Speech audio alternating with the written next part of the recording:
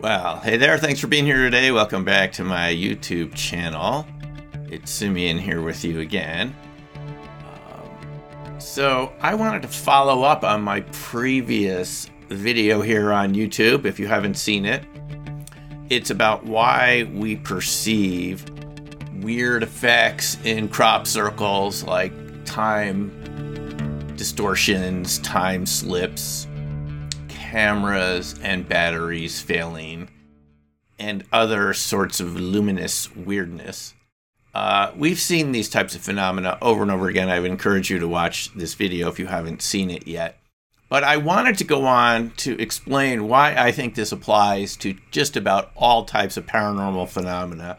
And I know that's a tall order, but after thinking about it for about 25 years, no joke, I think this is what's really going on. And again, my baptism into this area, as many of you know, who you've been following this channel for a while, and thanks very much. I think we started in 2009, so a number of years ago, or almost going on 15 years here, pretty close.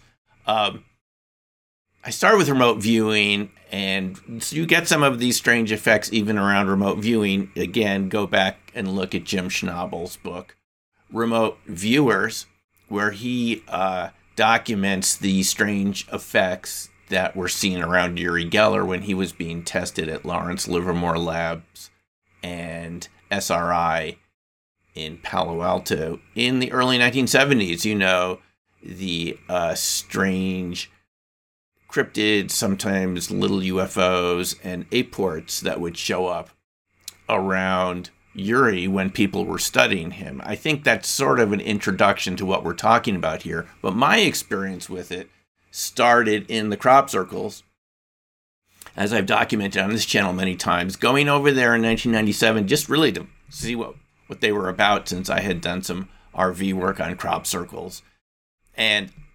seeing blurry photos show up on your own camera, camcorders melting on the inside, solder joints. People describing strange experiences around crop circles, just going over there. I wasn't sure if these were just sort of urban legends or if it was really happening, but it really was happening because we experienced it with our own cameras and experiences around there. Orbs and those sorts of phenomena showing up around crop circles. And then the big discovery was that this was happening even around ones that we made when we would go out and, for the most part, pay the farmer. As I documented in Opening Minds, rent a field, make circles, and then see some of the strange effects that we would witness even on our own cameras and other electronic equipment, and then later finding out that this would happen around other known man-made formations. A perfect example being this math matrix formation that we made in 2006 for Scott Flansburgh, a project just to build a circle around a number type theme. Scott Flansburgh being someone who was in the Guinness Book of World Records, were able to add numbers in his head. And we made it a sort of math-based crop circle over at Woodborough Hill. And we told everyone, we had made this, we put up signs, the farmer had been paid, everything. It was a project. And even that formation, flying over it later, Ron Russell in a Microlight reported that my Olympus camera started acting strange. There were numbers and error messages in the little viewfinder, LCD viewfinder at the time. That didn't make any sense. He had to actually literally take out the batteries in the camera while he was flying over and put them back in to get it to work again. So this is what we've seen many times in crop circles, and I've documented that before. The real eye-opener to me, thinking about why this could occur in crop circles, is it also happens around cryptids, as I documented in Dark Matter Monsters. People having time slip experiences around Bigfoot. Reportedly, this happens around cryptids too. Batteries, cameras failing, people's cars stalling, and the typical type of experience that people report in terms of time slips is that they lose time and they lose awareness, and they wake up hours later realizing they don't realize exactly what happened. And it's not as if they feel hours have gone by. They just lose awareness and then wake up, so to speak, a number of hours later. And Carter Bouchard has documented this phenomena in his books, Sasquatch Evidence of an Enigma, which I encourage you to read. He documents some of these cases. And the people say that it isn't like they were just frozen there for a number of hours. It's just like the time went by. So if you look at these phenomena also happening around UFOs, I think we have to agree there's sort of a unified theory of paranormal phenomena here, which is that it has something to do with the structure of space-time being altered around certain types of materials. And I tweeted about this the other day, so I just want to explain to you what my thinking is about it, so we're all clear what's going on here. Also, in a response to my previous video about time slips and crop circles, one of our viewers asked if we've noticed our watches slowing down in crop circles, which would be an effect of Einsteinian time dilation.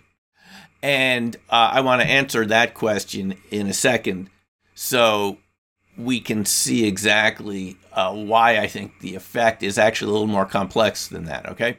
So my tweet the other day was, is this an explanation for paranormal time slips? You get charge, clusters, exotic vacuum objects, ball lightning, microball lightning, aka Ken Shoulders, Takeaki Matsumoto, and others who you can do research about, I've written about in Dark Matter Monsters, and you can find out more information about microball lightning, ball lightning, and some of these exotic vacuum objects effects on the Martin Fleischmann Memorial Project channel. Bob Greenyer and others he does a great job in explaining this. So that leads to coherent matter and so-called Paul Diracian magnetic monopoles, magnets with only one pole, which Dirac postulated had to exist, at least in some state in the universe. He thought it was mandated by quantum mechanics. This leads to changes in permittivity fluctuations, and variable speeds of light, permittivity being the ability of materials to resist an electrical field, and insulators have higher permittivity, things like rubber and plastic and glass and so forth, versus lower permittivity materials, which would be metals and conductors, all the way down to superconductors. And again, this is seen in blurry and distorted UFO, orb, and Bigfoot photos. And I have to credit Tom DeLonge here for picking up on this. A couple of years ago, he had a tweet which really got me thinking about this, and I think he's right, and I want to explain why here. He asked maybe Bigfoot photos are blurry because Bigfoot is blurry. Ta-da! And so, what this would lead to if you vary permittivity is changes in time and relativistic time dilation. And this means that we're going to have changes in speed of light, changes in the flow of time as permittivity changes. Now, the person that introduced me to that idea a number of years ago, good old Dr. Hal Puthoff at the combined IRVA SSE meetings in Las Vegas in 2018. Hal gave us this tremendous presentation, and I made a video about it, which you can watch, about blue shifts, about why UFOs often look to have different colors than other objects around them, specifically why they're blue shifted. And Hal, who admitted to us that he had been the science director in good old OSAP, AATIP, whatever the relationship of those programs is and was, pick your flavor of the week. Hal told us that AATIP was just another name for OSAP. There's some debate about this, but no matter. Hal said that he had been involved with UFO programs for the government, going back quite a ways, hinting before OSAP and so forth. And he told us point blank that the government has been involved with UFO experiment studies since Project Blue Book. And that what they had realized was that some of these UFO materials, he specifically mentioned the bismuth magnesium nanomaterials, metamaterials that may have come from the Roswell crash. He showed us photos of these layered materials. And he said that the AAWSAP folks had come to the conclusion that this complex nanomaterial was actually changing permittivity of free space. If you know anything about physics, and you can just look at this little equation here, the speed of light is based on 1 over square root of permittivity, the electrical dielectric constant, as it's called, ability for materials to resist electric fields, times permeability, the magnetic constant of free space, which are normally just set to 1. That the speed of light would change if you changed permittivity or permeability. Now, throughout modern times, we've just assumed that these are basically fixed in free space, right? And what Hal was talking to us about is the idea that whoever made these metamaterials, possibly extraterrestrial, that if you had technology that could vary the permittivity of space, you would change the speed of light in your particular frame of reference, which would make UFOs perhaps seem to move faster and blue shifted in appearance than ordinary objects that we see around us. And this would suggest a variable speed of light that would actually change the density of space, this technology in and around it, and provide its sort of own propulsion system, just literally on bending space-time. And Hal called it space-time metric engineering. And so this is a very interesting sort of idea. I think you'll have to admit that the technology of UFOs is actually literally to bend space-time to create variations in permittivity.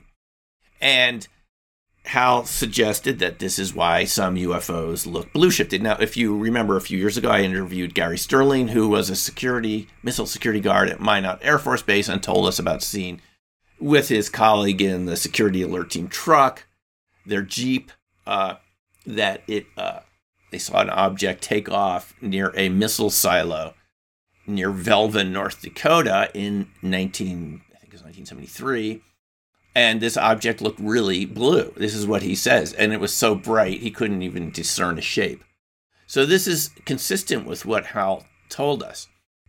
Now, this idea that you're going to have complex permittivity in anomalous condensed matter physics processes, objects, ball lightning, is exactly the argument made by Shakparanov in Ball Lightning in the Laboratory, published by Avraменko, Moscow, 1994.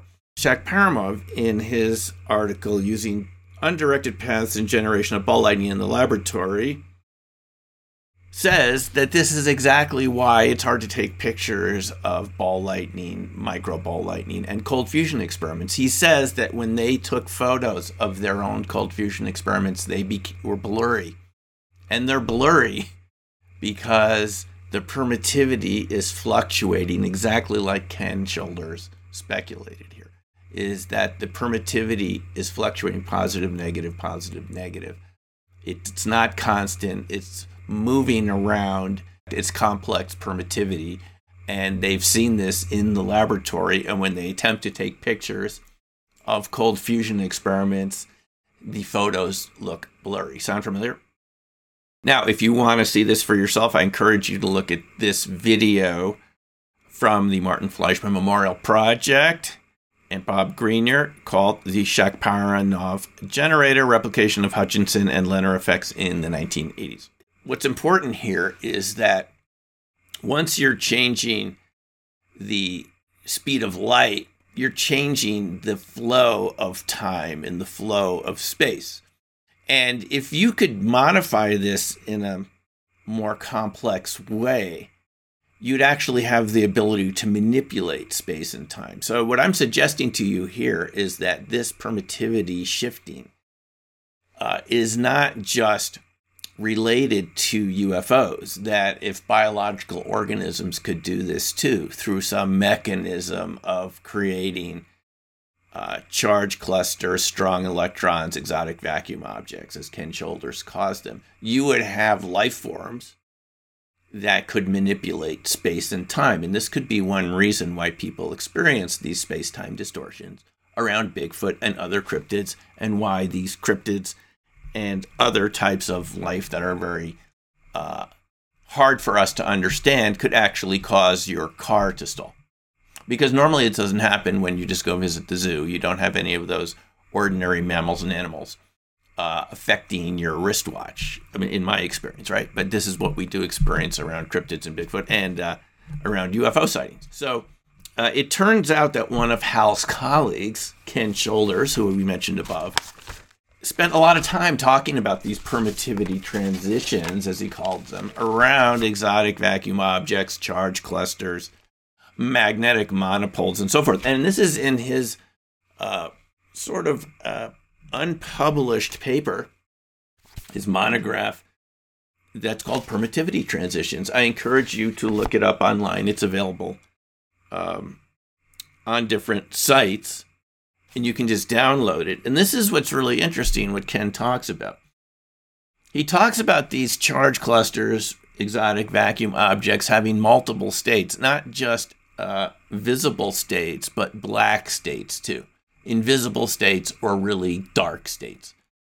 He calls them black EVs. And this is all having to do with variations in permittivity. So you can see that permittivity is sort of a gateway to a whole range of phenomena, including variations in space-time, variations in time itself. Shoulders, in his article here, talks about some of the strange phenomena that you would see around greatly reduced levels of permittivity, which we see around charge clusters, exotic vacuum objects, and what many researchers believe is really the source of ball lightning, or even micro ball lightning, which we would see in cold fusion, low energy nuclear reaction experiments. And so what Shoulders argues here is that these charge clusters can exist in their own reality because their permittivity is so much lower. They're superconducting. They're creating magnetic monopoles leading to superconductivity. And when you have these exotic vacuum objects, you get superfluidity, superconductivity, and sort of a shielding effect where these charge clusters, ball lightnings, or black EVs, as he calls them, exist in their own reality. They don't quite couple into our reality, which is why they can look kind of strange, kind of blurry, and kind of distorted. And he has a lot of examples from the lab where you see these charge clusters moving in strange ways, going from visible to invisible states, making right angle turns at the spur of the moment. And let's just take a look at some of the effects that he talks about here, which I think you're going to see sound a lot like the types of phenomena that we look at here on this channel. Existence of these exotic vacuum objects that loop between a light and a dark state, he argues, can create charges and field generation outside the electrical loop. In other words, it would seem to create very exotic magnetic and electric charges even away from the object itself. And this is something that you would not be able to detect with ordinary equipment, but you would notice the electronic effects at a distance from these objects due to something called vector potential, which is also the basis of the so-called Aharonov-Bohm effect in quantum mechanics, spooky action at a distance, where even a total lack of magnetic charge can affect a particle's magnetic state. Even though if you had any instruments, you and I could measure it, there'd be no magnetism there. It still exerts an effect because it's in the vector potential. These exotic vacuum objects can create what he calls complex entanglement. And they can create quantum effects that are really quite exotic. In other words, these charge clusters moving through one material like glass only to leave pits and strike marks in another material a little farther away. They can start unraveling in these sort of spiral forms. We can just imagine what sort of permittivity that would create. And then here we go with some of these effects, which are really, to me, so similar to what we call paranormal phenomena. One of the things not mentioned that he says is the likelihood of forming totally black organizations with ghostly properties, being able to operate without our being able to see them in any presently available way. Ghostly organizations, black organizations with ghostly properties. What he's talking about here is invisible matter, folks. He's talking about matter that you can't see. It's not coupled into our reality in an ordinary way because the permittivity is so much lower than the other materials, like magnitudes different than the slight changes we have in materials around us. Okay, and he says you won't be able to see it, or it's going to look totally black, like a black hole. Now, what does that sound like? That sounds like, to me, that object that those DIA researchers saw at Skinwalker Ranch, which is documented in Lakatsky et al.'s book, Skinwalkers at the Pentagon, where they see this black object hovering over a path, and the closer they get to it, the stranger they feel. Even in some cases where they would try to approach these objects and they just felt like it was just too strange and too scary, and they just had to back up. That sounds to me like a black organization, a black dark EVO. Then there are these other effects. He talks about energy production, which we've referred to in the past, cold fusion. Even though it's not literally a type of fusion, it's a type of charge clustering, very dense charge clustering, low energy nuclear reaction. But the interesting thing he says about that is that this is just a side effect of these charge clusters and magnetic monopoles. It's not even necessarily the most interesting effect, is producing all this energy from the charge clusters transmuting matter and so forth. Then he goes on to talk about what I think is really the gold here. Time modification. Yes. Just from getting charge separation to producing charge clusters, exotic vacuum objects, which researchers say is like 40 times stronger than any gravitational effect from the electromagnetic force. This binding, when you put particles together, they start clustering and clustering and clustering. They become of the same frequency, like a Bose-Einstein condensate, but at room temperature, that you begin to get lower and lower permittivity, which leads to time modification. And he even says here, in an area around these exotic vacuum objects, you expect other physical constants to follow and time to proceed at an increased rate according to an increased light velocity. Okay? So charge clusters lead to changes in the speed of light. Now, this is something that Albert Einstein already proposed a long time ago. He had already won his Nobel Prize. He discovered quantum mechanics along with Max Planck and others. He wins his Nobel Prize eventually in 1921. He was already known for general relativity theory and previously for special relativity theory. He creates this idea of the variable speed of light, and you can read about it in this book by Alexander Unzicker, a German physicist, who talks about Einstein's greatest idea of variable speed of light. So this idea is already being proposed about 100 years ago, but it was a forgotten idea. And here we have Ken Shoulders bringing it up again in relationship to condensed matter types of physics. And I think what we can see is once you get this sort of condensed matter, you're going to get ghostly properties, black organizations, space-time slips, and so forth. I mean, this is literally what Ken Shoulders is telling us here, is that this leads to these time slips. And then he says you could create new devices around this. And he said operation of such systems would be as ghostly as it gets. they're going to transition data from a normal level of permittivity, but then they operate at a much higher level of permittivity, which means they're sort of operating in their state and we're operating in our state. And I think this is exactly what we're seeing around life forms that have the ability to disappear before our eyes. There are many reports, and this has been documented in Dave Paulides' movie 411, Missing the Hunted, where he talks about life forms that seem to have a transparency to them, where they look like saran wrap moving through the forest. People have seen this with Bigfoot quite often, where they either see something that's transparent transition into being a Bigfoot, or Bigfoot transition into being something as it moves that looks like saran wrap, and then all variations in between. And to me, the simplest way of understanding that is saying that this is literally an extension of what Ken Shoulders is talking about.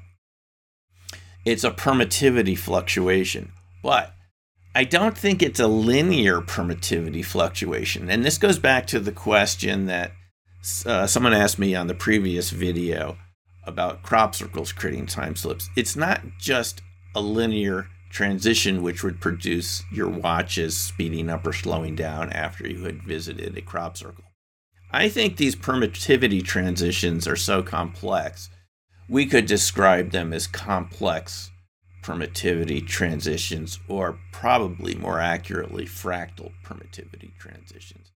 Because it's the researchers from the Soviet era in the Soviet Union, Zverblis and Nevesky, who we've talked about in previous videos, and we found out about from Martin Fleischmann Memorial Project channel and Bob Grenier, who told us that in classified Soviet experiments to produce lab-produced ball lightning, artificial ball lightning in a lab, and devices that could produce these charge cluster anomalies even after you turned off the equipment. That what was the basis for it at the end of the day? They said it was based on fractal geometry patterns, windings, supertors as they called it, toroidal shapes within toroidal shapes, rings within rings within rings, that they said was based on the Koch snowflake fractal pattern, which happens to be the shape that I did my doctoral dissertation on in sociology a number of decades ago, in how information can be compressed and changed and flattened by speed and technology. So and this Koch snowflake also turns out to be the first crop circle that I saw when I went over to England in 1997 by Silbury Hill. And here Nevesky and Zverblis tell us that this Koch snowflake fractal shape is actually at the basis of creating closed Maxwellian pointing vectors of electricity and magnetism that just collapse in on themselves. These objects, they called them electromagnetic phantoms. Does that sound like Ken Shoulders here talking about ghostly properties of black organizations? I think so. I think it's the exact same effect, is once you create matter based on a fractal, rings within rings, fractal being no lines there, no definitive scale invariant, that the closer you look, the more detail you see, or as you zoom out, you see more detail too. And this applies to objects in time too, like your heart, which has a fractal rhythm, so it can be responsive to the environment. Nevesky and Zverblis told us that this fractal pattern was the basis of creating luminous objects that would exist even after you turned off the equipment. The glow would stay there for a couple days at a time. And other researchers have said that you'd get that glow for days.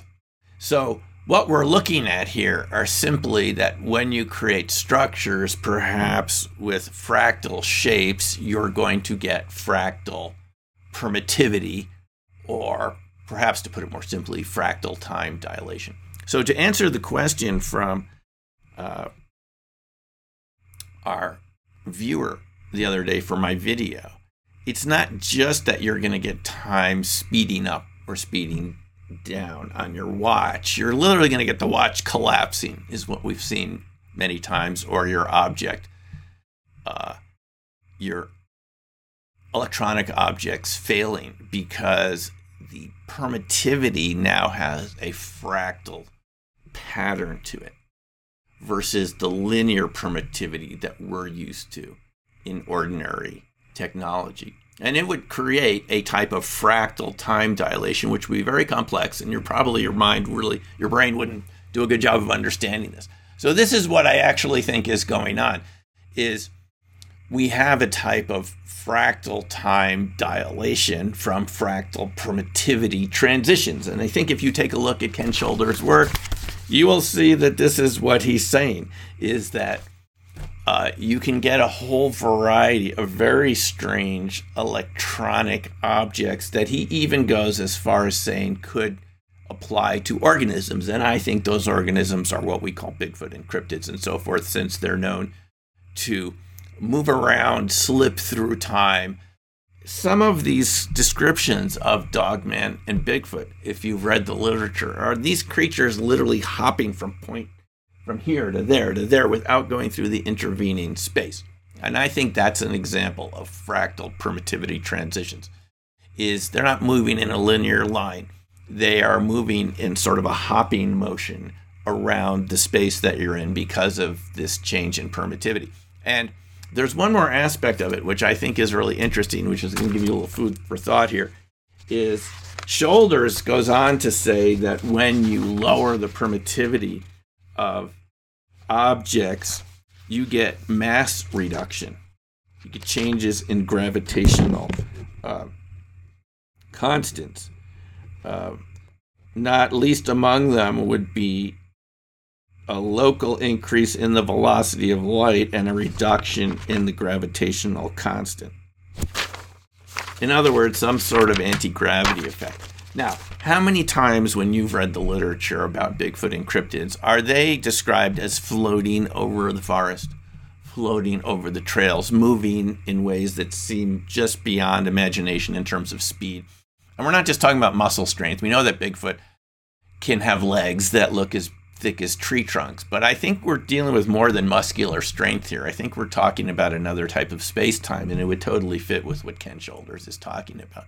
Because as you get these changes in permittivity, you're going to have lower gravitational constants, perhaps giving Bigfoot, just like Shoulders is saying, they're almost like in a different reality. They don't quite couple into our reality in a direct way. And I'm not saying this applies to all Bigfoot sightings, encounters. Some of them do seem just very solid flesh and blood.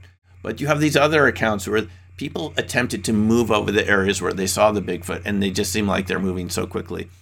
They can't even imagine how you could move in an area where there's stumps and boulders and so forth. Not to mention the Bigfoot seemingly be able to disappear or transform themselves into boulders or tree stumps and so forth. So I think this is what we're dealing with, and I think this is the big answer to why we get all these strange phenomena around what we call paranormal types of events. Be they crop circles or UFOs where people experience similar things, or their experiences around cryptids or ghosts or haunted sites. These are all examples of complex permittivity fluctuations with fractal characteristics, which is going to lead to fractal space-time structure, which to our sort of linear sense of time is going to seem extremely strange.